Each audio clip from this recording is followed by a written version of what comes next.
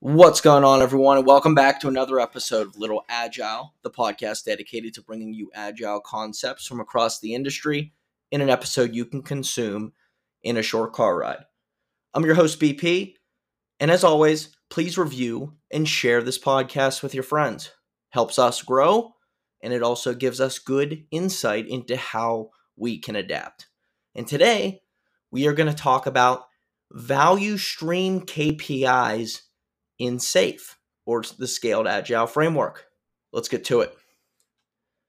Little Agile, each and every day.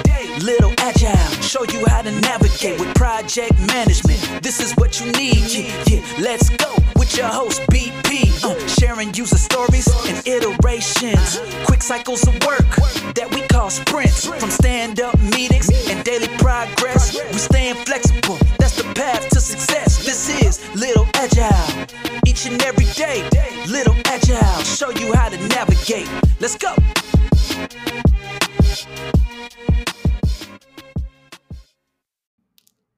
All right, so many of you are familiar with the Scaled Agile Framework. We cover it a lot in this podcast, but essentially in SAFe, leveraging value stream key performance indicators are critical for organizational or operational success.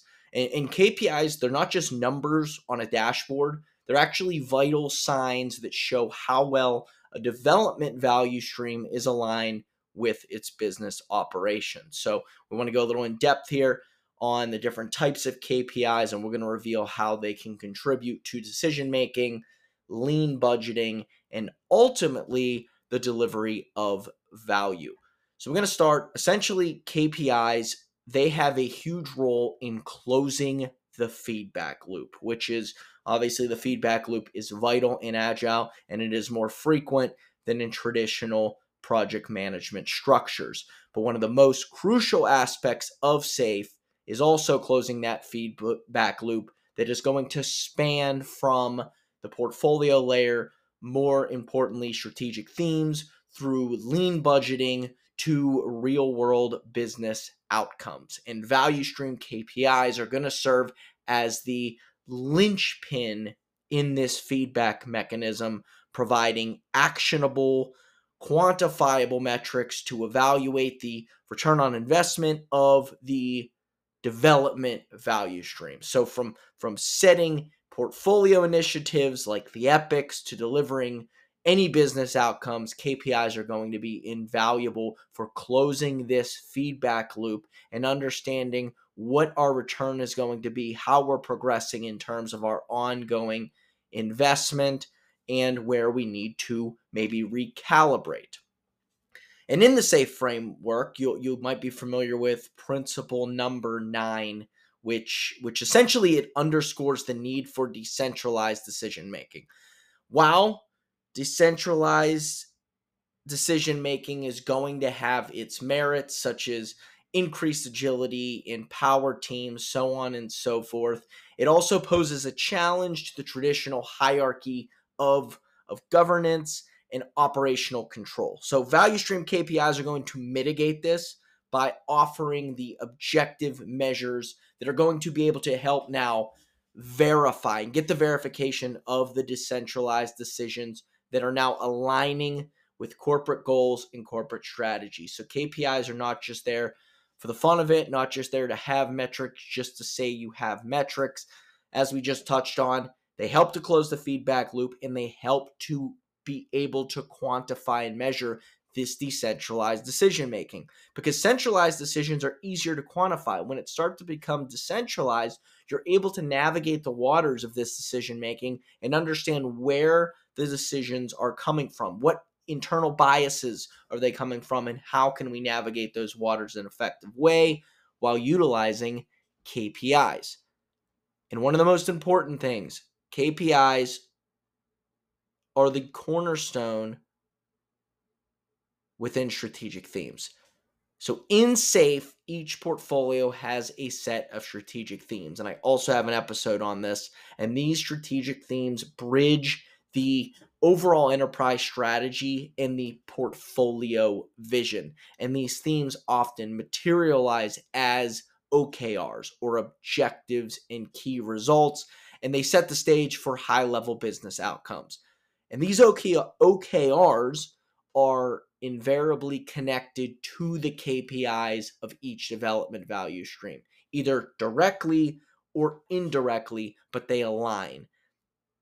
In this relationship, a strategic theme is aimed at increasing annual reoccurring revenue. It might have a key result like increasing account renewals from 75% to 90%. So we go back, the objective is increasing the revenue, and then how do we increase account renewals from 75 to 90%? This key result could directly map to a specific KPI for the number of account renewals. It's essential to remember that while some OKRs directly translate into KPIs, others may become more intricate, requiring coordination across multiple value streams or even influencing outcomes in a less straightforward manner. But the example I just provided is a direct one-to-one relationship, an OKR at that portfolio level within a strategic theme, and then connecting it to a specific value stream that maybe work is consumed by one or two release trains or a solution train within that value stream, the OKR mapped one-to-one. But sometimes that is not the case. It can be less straightforward. But we want to make sure we're still following up on our OKRs and KPIs to make sure they're being monitored effectively. And also, there's local context and adaptability of KPIs. Now, while the strategic themes and the OKRs are going to provide an overarching framework, each development value stream exists within its own local context with specific objectives and conditions. So there are a few case studies here and criteria for accepting or creating KPIs. And it starts with outcome focus, where you want to select KPIs that concentrate on an objective, on a quantifiable and measurable business outcome. And then also data analysis. So I'm getting pinged on the side. They're trying to distract me. But also, we want to have good data that connects to our API. And then we don't want to have too many. Too many KPIs are going to dilute focus. So we want to have about 4 to 7 in flight in a large vertical within a company, or a development value stream. So we want to really focus in on what we're trying to do. We want to have a good time frame that helps us out. A few examples here. A development value stream directly generating revenue would have revenue metrics as KPIs. For emerging solutions, ROI might not be the best KPI. Instead, you can use innovation accounting or non-financial KPIs that may offer quicker feedback. And then maybe for internal development value streams that serve maybe cost centers, measures like customer and business owner satisfaction, let's say feature cycle time, or even NPS, Net Promoter Score, may be relevant. So those are some examples there, along with some best practices. Get out there, so write some KPIs, and make sure you're revisiting these KPIs. They're important. Even if you're not scaling agile or in an agile manner, they are important to make sure we're closing that feedback loop, to make sure we are adequately adapting effectively and pivoting where we need. And that's it. That's all. That's the podcast episode for today. I'll talk to you later this week.